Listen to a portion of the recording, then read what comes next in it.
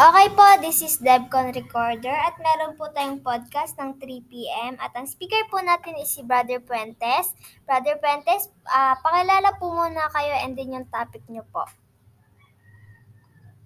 Alright, this is Pastor R.A. Fuentes ng New Testament Baptist Bible Ecclesia.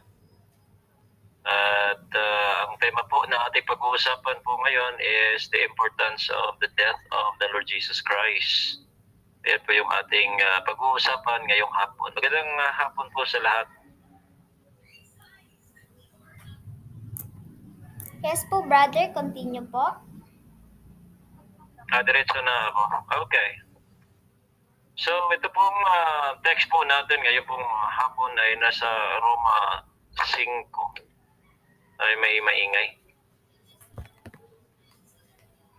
No, test mic test.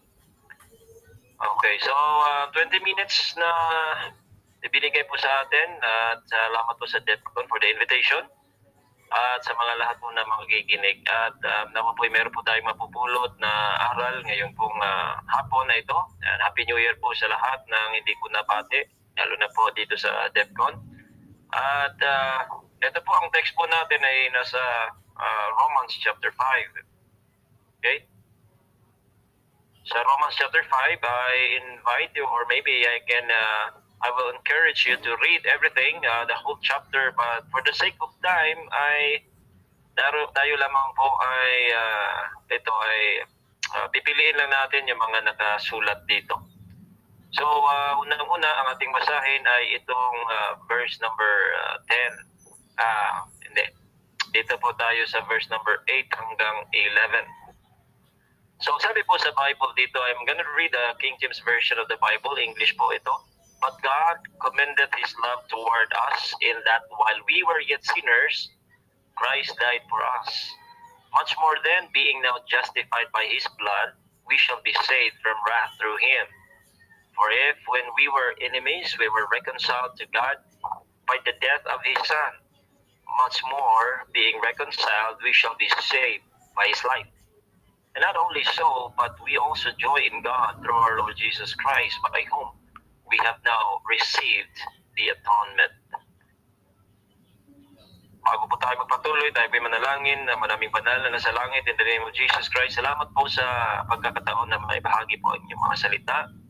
We're going to study the death of the Lord Jesus Christ. Nawa po meron po kami matutunan. Open the hearts of those people na makikinig po dito.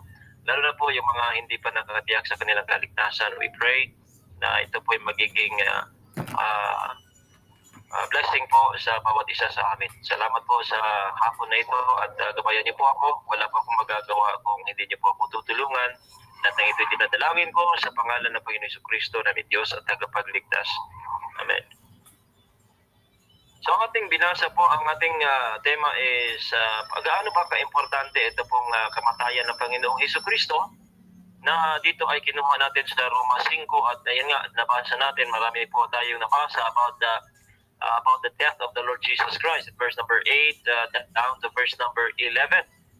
Ano ba ang pagkakaintindihan or ano ba ang lesson na mapupulot natin how important it is for Jesus Christ to die on the cross? Siya po ay namatay at siya ay inilibing at nabuhay maguli. Now, pinaka-importante po ito na ating malaman dahil unang-una, kung ikaw ay naniniwala na yung kinaaniban ay isa pong totoong iglesia, makikita po natin sa Aklat ng Gawa na ito ay pinapangaral ng mga apostol unang-una. Sa Aklat ng Gawa, dito po lumago ang iglesia, dito po makikita natin, mababasa ang mga mensahe ng mga apostol doon po sa labas ng iglesia. So ngayon, ang binasa po natin is Romans, which is, ito po ay sulat ng Apostol Pablo para sa mga taga-Roma na dito po nililay down niya yung kanyang turo na about sa kaligtasan or soteriology. Gaano ba ka-importante? Una, dito po makikita natin sa verse number 10. Ang sabi po sa Biblia, for if when we were enemies, we were reconciled to God by the death of His Son, much more being reconciled, we shall be saved by His life. dito ay nakikita po natin, dito po, una, atin pong bakit po ba ito napaka-importante. Kung atin pong itaas ang ating binasa, for when we were yet without strength in due time, Christ died for the ungodly. For scarcely for a righteous man will one die, yet peradventure for a good man, some would even dare to die. Ang sabi pa dyan, but God commendeth His love toward us in that while we were yet sinners, Christ died for us. Ang unang-unang punto dito nating mapabasa is that gaano ka-importante ang kamatayan ng Panginoong Hesukristo is ito ay pagpapakita ng kanyang pag-ibig. Ang sabi po dito, but God commended His love. Hindi po sinabi ng Panginoong Diyos, I love you, ngunit wala siyang ginagawa. If you love someone, you have to do something para maipakita mo ang inyong pag-ibig. Ang pag-ibig po ay nasa mga puso. So paano niyan makikita ng isang tao kung hindi po yan lalabas as an action. Kaya dito ay pinakita sa atin na talagang tayo iniibig ng Diyos sa pamamagitan ng kamatayan ng Panginoong Hesukristo. Ito ang magpapakita. King James Version sabi dito, but God commended. Ang ibang salin dito is demonstrated. This is the demonstration of the love of God para sa atin that Christ died for us. So ito ang pinaka-importante na malaman ng isang tao na meron pong namatay na isang Panginoong Hesukristo namatay para sa Kanya. Kaya ang pinaka-importante dito na dahil ito ay siguro hindi natin nalalaman o kaya hindi natin napipil o kaya hindi natin binibigyan ng bigat ang pag-ibig ng Diyos sa atin. Mga kaibigan, na mga nakikinig, I want you to know that God loves you so much na it cost His Son, the Lord Jesus Christ, ang buhay ng kanyang buktong na anak, na ito ang pagpapakita ng kanyang pag-ibig sa atin. Kaya as of this time, we are 2023 at feel pa rin natin yung pag-ibig ng Diyos sa atin. Binigyan tayo ng panibagong buhay, panibagong taon. Mayroong mga ups and downs siguro dati, pero this year ay still we feel the love of God sa atin. Why? Una sa lahat, ito ay pinapakita niya. So kung tayo po ay meron pong kasabihan na you can give without loving but you cannot love without giving. So ito ay pinapakita sa atin ng Panginoong Diyos. Not only the demonstration ng itong kamatayan ng Panginoong Hesukristo, isa ito sa demonstration of God's love, kundi itong number 2 sa verse number 10, ang sabi po dito, for if when we were enemies, we were reconciled to God by the death of His Son, much more being reconciled, we shall be saved by His life. Ito ay napaka-importante na maintindihan natin na pag-aaral ng buong Biblia na ang tao ay nahiwalay sa Diyos. The moment na ang tao ay nagkasala at meron na po siyang makasalanang kalikasan, siya ay nahiwalay sa Diyos. Siya ay sa wala ng komunikasyon ang tao direkta sa Diyos. Kaya ating nalalaman sa pag-aaral ng Biblia, gagamit po ang Diyos para mayroong komunikasyon. Unang-una, mayroong mga propeta, may mga anghel. Hindi po ang tao ay makipag-usap ang Diyos makipag-usap sa mga ordinaryong tao. Meron po siyang mga sinasabi na mga lingkod. Kaya yung mga pinaka-espesyal na mga tao na pwedeng makausap ang Diyos, yung mga lingkod niya, pinili niyang tao, o kaya yung kanyang mga niligtas na tao, sila yung mga may komunikasyon sa Diyos. So, actually, we are separated. Kaya, yung ating pong babasahin una, dito po sa mga, anong nangyari sa mga tao ng Diyos sa Biblia, dito po, ating mapabasa yan sa Isaiah, chapter 59, verse number 1 and 2. Ang sabi po dito, na dito sa verse number 2, dito lang tayo sa verse number 2. Sabi po, but your iniquities have separated between you and your God, and your sins have hid His face from you that you will not hear. We are separated, no? Because God is holy, we are sinners. We are separated from God. Now, because of the death of the Lord Jesus Christ, ang sabi dito, for if when we were enemies, as a Gentile in the flesh, tayo po ay mga kaaway, walang Diyos, hindi kasali sa hindi kasali tayo sa kanyang Commonwealth of Israel. Pero mga kapatid at mga kaibigan, when we were enemies, we were reconciled to God by the death of His Son. Napaka-importante na tayo po ay maibalik, mare-reconcile. Kaya ito yung ating pinaniniwalaan na deeper meaning of religion, na to bind back. Ang Panginoong Hesukristo, siya po ang nag-bind sa atin. Reconciliation. Kailangan nating maibalik. Kaya we believe na sa pamamagitan ng reconciliation sa kanyang kamatayan ng kanyang anak, na ang Panginoong Hesukristo, magkakaroon po ng relasyon ulit ang tao sa Diyos. Ang tao na hiwalay sa Diyos, naputol po yung relasyon niya. Ngayon, meron pang mga nangyayari sa atin, even in Ephesians chapter 2, tinawag tayong without God, without Christ, aliens in the Commonwealth of Israel. Dito po sa Roma, we were enemies, kaaway tayo ng Diyos. Pero sa pamamagitan ng kamatayan ng kanyang anak, we were reconciled. Now, itong reconciliation na ito, kung ikaw ay sumampalataya sa Panginoong Hesukristo, it doesn't mean na namatay ang Panginoong Hesukristo, automatic reconciled ka na. Hindi po. At ginamit ng Apostol Pablo, ang sabi niya, we, ang kanyang sarili. Nung siya'y sumampalataya na, itong mga taga-Roma, sila'y sumampalataya na ito po ay mababasa natin sa Roma 1:7, they are called to be saints. This is the church at Rome. So, sabi niya dito, we. So, kung ikaw ay sumampalataya sa Panginoong Hesukristo, ito ay naging daan, paraan na tayo ay ma-reconcile. Not only reconciliation, ang sabi pa dyan, verse number 10, much more being reconciled, we shall be saved by His life. Kaya tayo naniniwala na ang Panginoong Hesukristo, siya ang tagapagligtas. Wala na pong iba. Ito ang mga mensahe ng mga apostol noong lumaganap ang iglesia sa aklat ng gawa. Kaya ang challenge ko po sa bawat isa sa atin, ang saan ka man naanip, anuman ang inyong turo patungkol sa kaligtasan, kailangan mo yung i-connect dito po sa aklat ng gawa. Meron bang kahit isang talata na kung ikaw ay tatanungin paano maligtas ang tao, kung ikaw ay tatanungin yan, meron ka bang kahit isang talata sa aklat ng gawa na yan ay turo ng mga apostol?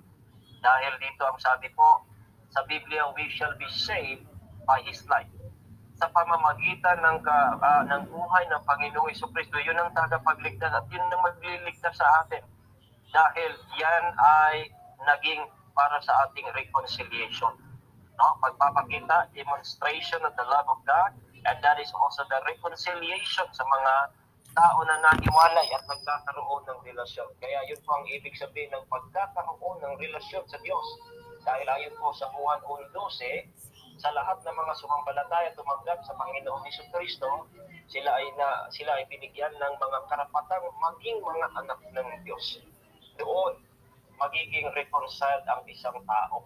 Doon, sa kamatayan ng Panginoong Hesukristo, yan ang unang paraan upang magkakaroon ng relasyon ng tao sa Diyos. Hindi sa anumang klaseng paraan. Kaya ang sabi ng Apostol Pedro doon po sa Acts chapter 4, verse number 12, wala nang ibang kaligtasan sa kung anuman kung saan. Neither is there salvation in any other, for there is none other name under heaven given among men, whereby we must be saved. Wala na pong iba, kundi the name of the Lord Jesus Christ. Added po recorder, lang ako pag 2 minutes. Yes po. So, ngayon po ay nakikita natin na kailangan ng tao ay ma-reconcile, maibalik. Yan po ang to bind back, para maibalik ang tao. Kaya ang Panginoong Hesukristo ay namatay sa krus. Dahil ang sabi po ng Biblia na we were reconciled by the death of His Son. At ang sabi pa dito sa verse number 11, and not only so, but we also joy in God through our Lord Jesus Christ, by whom we have now received the atonement. Ang atonement po, ito po the covering of the sins of the people. Ito ginagawa dati ng mga Israelita sa pamamagitan ng dugo ng mga hayop. Pero nagpapasalamat tayo sa biyaya ng Diyos dahil as of now, sino-sino lang maka-afford ng hayop. No, ngayon po ay hindi na tayo maka-afford, but in the right time, the Lord Jesus Christ shed His blood for the people. para tayo ay, kung tayo sasampalataya, magkakaroon, maating matanggap itong tinatawag natin na atonement. In that, saying that, mga kapatid, or with that being said, ang ating mga kasalanan na siyang magpapapunta natin, magtutulak sa atin sa impyerno, dagat-dagatang apoy, ito ay merong kapayaran. Ito po ang kamatayan ng Panginoong Jesucristo. That even ito'y nangyayari, mga kapatid, na tayo magkakaroon or makatanggap ng atonement. Kaya napaka-importante ng kamatayan ng Panginoong Jesucristo. Kung ito ay maiintindihan ng mga tao, gaano po ito ka-importante, ito ay pagpapakita ng kanyang the demonstration of the love of God. Ito ay sa ating reconciliation, ito ay sa ating atonement, at ito rin ay sa ating substitution. Imbis na tayo ay mamatay, ito nga ang sabi verse number 6, for when we were yet without strength, in due time Christ died for the ungodly. Na tayo ay mga walang Diyos, ayon po sa Episo 2:11 hanggang 13. We were without Christ, without God in the world. Pero because of that, namatay ang Panginoong Jesucristo, naging substitute po na siya para sa atin. Naging substitution, no? Sa basketball, ako po'y naglalaro dati ng mga liga, ay makikita natin na pagka tinatawag po tayo para mag-substitute o kaya merong substitution, may isang uupo, may isang papasok. One in, one out. Kaya ang maglalaro, hindi na po maglalaro yung nakaupo. Yung naglalaro, yung nagsasab na. Ang Panginoong Jesucristo, nung siya ay namatay, siya na po ang nabigyan ng parusak para sa kasalanan. Hindi na po tayo. Kung ikaw ay sasampalataya sa Panginoong Jesucristo, not only that, but the moment na ikaw ay sumampalataya sa Panginoong Jesucristo, meron po siyang tinatawag na ministration of intercession. Sisiguraduhin ng Panginoong Jesucristo na ikaw ay maliligtas. That is written in Hebrews chapter 7, verse number 24 and 25. Ang sabi po ng Biblia dito, ang sabi that but this man, talking about the Lord Jesus Christ, because he continueth ever, hindi siya mamamatay, had an unchangeable priesthood, wherefore he is able also to save them to the uttermost. God, Christ, is able to save us to the uttermost, that come unto God by him, seeing he ever liveth to make intercession for them. Jesus Christ right now is sitting, standing on the right hand of the Father, making intercession for us, yung mga sumampalataya. Kaya sa Panginoong Jesucristo, magkakaroon po tayo ng katiyakan sa ating kaligtasan. Hindi na po uulitin ng Panginoong Jesucristo itong kamatayan na kanyang ginawa sa cross. Minsan lamang po siyang namatay. Kaya ang kanyang kamatayan, yan po ay nagiging substitution sa atin. Kaya tanggapin natin ng buong puso ang ating Panginoong Jesucristo, at tayo po ay magsisisi or iibahin natin change of mind, that is repentance. Change of mind that only Jesus Christ 2 minutes left na lang po. Ilan? 2 minutes po. Okay, so in 2 minutes, makikita po natin, mga kapatid at mga kaibigan, sa ating pakikinig ngayon, na napaka-importante po ng Panginoong Jesucristo na siya ay mamamatay. Dahil po sa kamatayan ng Panginoong Jesucristo, tayo po ay nagkakaroon ng substitution. Na imbis tayo ang ipapako sa cross, imbis na tayo ang mapunta sa impyerno, ang ating Panginoong Jesucristo, siya po ay namatay para sa atin. Dito po magtatapos ako dito sa 2 Corinthians chapter 5 verse number 21, ang sabi, for he, that is the God the Father, for he hath made him to be sin for us. Naging kasalanan ang Panginoong Jesucristo para sa atin, who knew no sin, that we might be made the righteousness of God in him. So upang maging tayo'y katwiran or matwid sa harapan ng Diyos, ang Panginoong Jesucristo ay naging kasalanan para sa atin. Noong sa panahon na siya ay namatay sa cross, sabi niya, my God, why hast thou forsaken me? The moment na naging kasalanan pala ang Panginoong Jesucristo, for he hath made him to be sin for us, who knew no sin, that we might be made the righteousness of God in him. Wala na pong ibang makapagliligtas sa tao. Wala na pong ibang paraan upang mapapayaran ang kasalanan ng tao kundi sa pamamagitan ng kamatayan ng Panginoong Jesucristo. But God commended His love toward us in that while we were yet sinners, Christ died for us. That's how important the death of Jesus Christ is. That's how important na ang time na kanyang po. dugo ay maipubos, mga kapatid. Yes po. Meron po bang gustong magtanong about dun sa topic? So, parang wala naman po. Brother, yes, continue po. Okay. So, not only that, but kung ating pang palaliman ng pag-aaral, ang kamatayan ng Panginoong Jesucristo ay mababasa natin na ito ay naging propitiation. Dito po sa John, sa 1 John chapter 2, verse number 1, ang sabi po dito, "My little children, these things have I written unto you, that ye sin not, and if any man sin, we have an advocate with the Father, Jesus Christ, the righteous." Sabi pa sa verse number 2, "And He is the propitiation for our sins, and not for ours only, but also for the sins of the whole world." So dito mga kaibigan, ating malalaman at makikita mga kapatid na napaka-importante ng Panginoong Jesucristo sa kaligtasan ng tao.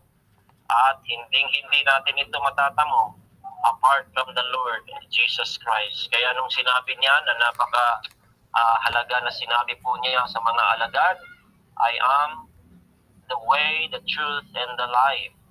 No man cometh unto the Father but by me." Siya po ang naging daan.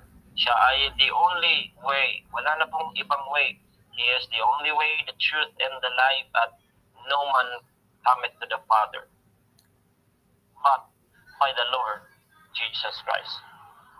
So, ang ibang mga tao na hindi sumasampalataya na ito lamang ang paraan upang maligtas ang tao, ito ang masasabi ng Apostol Pablo sa verse number Galatia 2:21, ang sabi niya ay, "Do not frustrate the grace of God, for if righteousness come by the law, then Christ is dead in vain." Mga tagapakinig, huwag po nating hayaan na maging walang kapuluhan ang kamatayan ng Panginoong Jesucristo. Kung tayo ay sasampalataya na ang katwiran ay makukuha natin sa anumang mga bagay, makukuha natin sa pagsunod sa kautusan, makukuha natin sa pagsunod sa mga alituntunin ng ating iglesia, makukuha natin sa pagpaanib sa ating iglesia o kaya sa pagsunod sa tubig sa bautismo, ay magiging walang kabuluhan ang kamatayan ng Panginoong Jesucristo. So yung mga sinasabi ko ay importante sa isang tao, importante sa isang mananampalataya na meron po siyang aaniban na tunay na iglesia. Importante sa mananampalataya na siya mabautismuhan sa tubig. Importante sa mga mananampalataya na ang paggawa ng mabuti, pagsunod sa mga alituntunin ng aral ng iglesia. Importante po yan, pero hindi po yan ang tagapagligtas at makaliligtas. Wala pong ibang paraan upang mapunta sa langit ang isang tao. Kaya huwag po nating hayaan na ang kamatayan ng Panginoong Jesucristo magiging walang kapuluhan. "I do not frustrate the grace of God, for if righteousness come by the law, then Christ is dead in vain." Hindi po namatay ang Panginoong Jesucristo ng walang kapuluhan, pero magiging walang kapuluhan siya kung ang isang tao ay merong ibang paraan upang siya ay mapunta sa langit. Kung siya ay ma-reconcile, siya ay magiging matuwid sa harapan ng Diyos. Kaya tayo maniniwala na sumampalataya na ang ating pananampalataya sa Panginoong Jesucristo, dahil po sa kanyang kamatayan, ayan po yung ating reconciliation. Yan po yung ating propitiation sa ating mga kasalanan. Yan po ang nagiging substitution natin. Kaya mga kapatid at mga kaibigan, huwag nating hayaan na ang kamatayan ng Panginoong Hesus, ito ay magiging walang kapuluhan sa ating buhay. 2023 na ng taon. Maabot na po tayo ng 2023.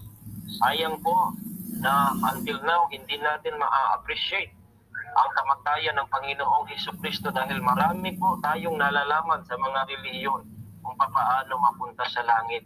Pero hindi natin ma-appreciate ng mabuti na ito pala ay nagiging substitution natin.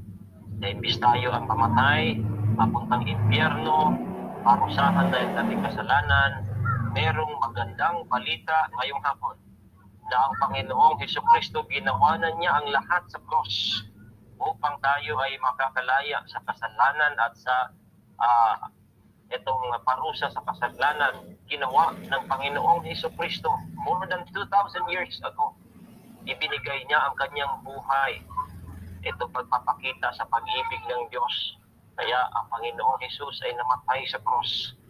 Ang kanyang naranasan na tinatawag na excruciating pain, napakasakit at kahiyahiyang kasalan or kamatayan ang natamo or na-experience ng Panginoong Hesukristo. Ito ay para sa ating kaligtasan.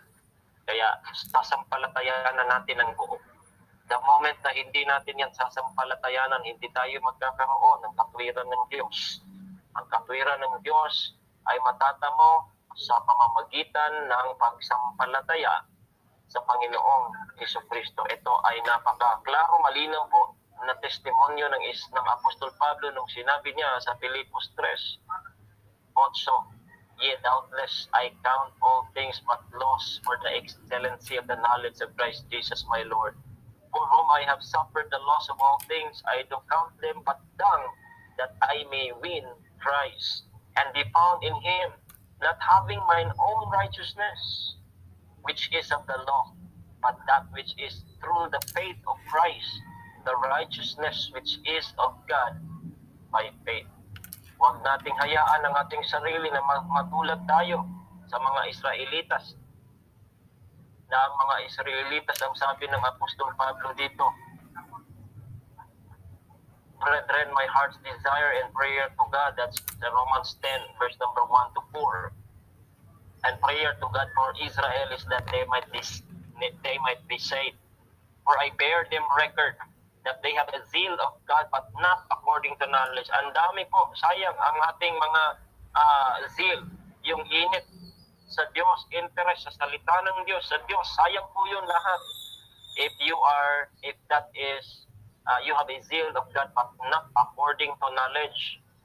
Knowledge of what? Verse 3, "For they, being ignorant of God's righteousness, and going about to establish their own righteousness, have not submitted themselves unto the righteousness of God." Yan po ang mga ignorante at wala sa pagkaalam. Sayang yung zeal, yung init, interest sa Diyos, pero wala sa pagkaalam. Na nagiging ignorante sila sa katwiran ng Diyos at sila ay gumagawa ng kanilang sariling katwiran. Ngayon, hindi sila nagpapasakop sa katwiran ng Diyos. Verse number 4. "For Christ is the end of the law for righteousness to everyone that believes." Brother, Siya ang tatapos. time na po. Okay. Okay po, close ko lang po yung podcast. Okay po, thank you po for tuning in our podcast. See you later, 6 p.m. And so,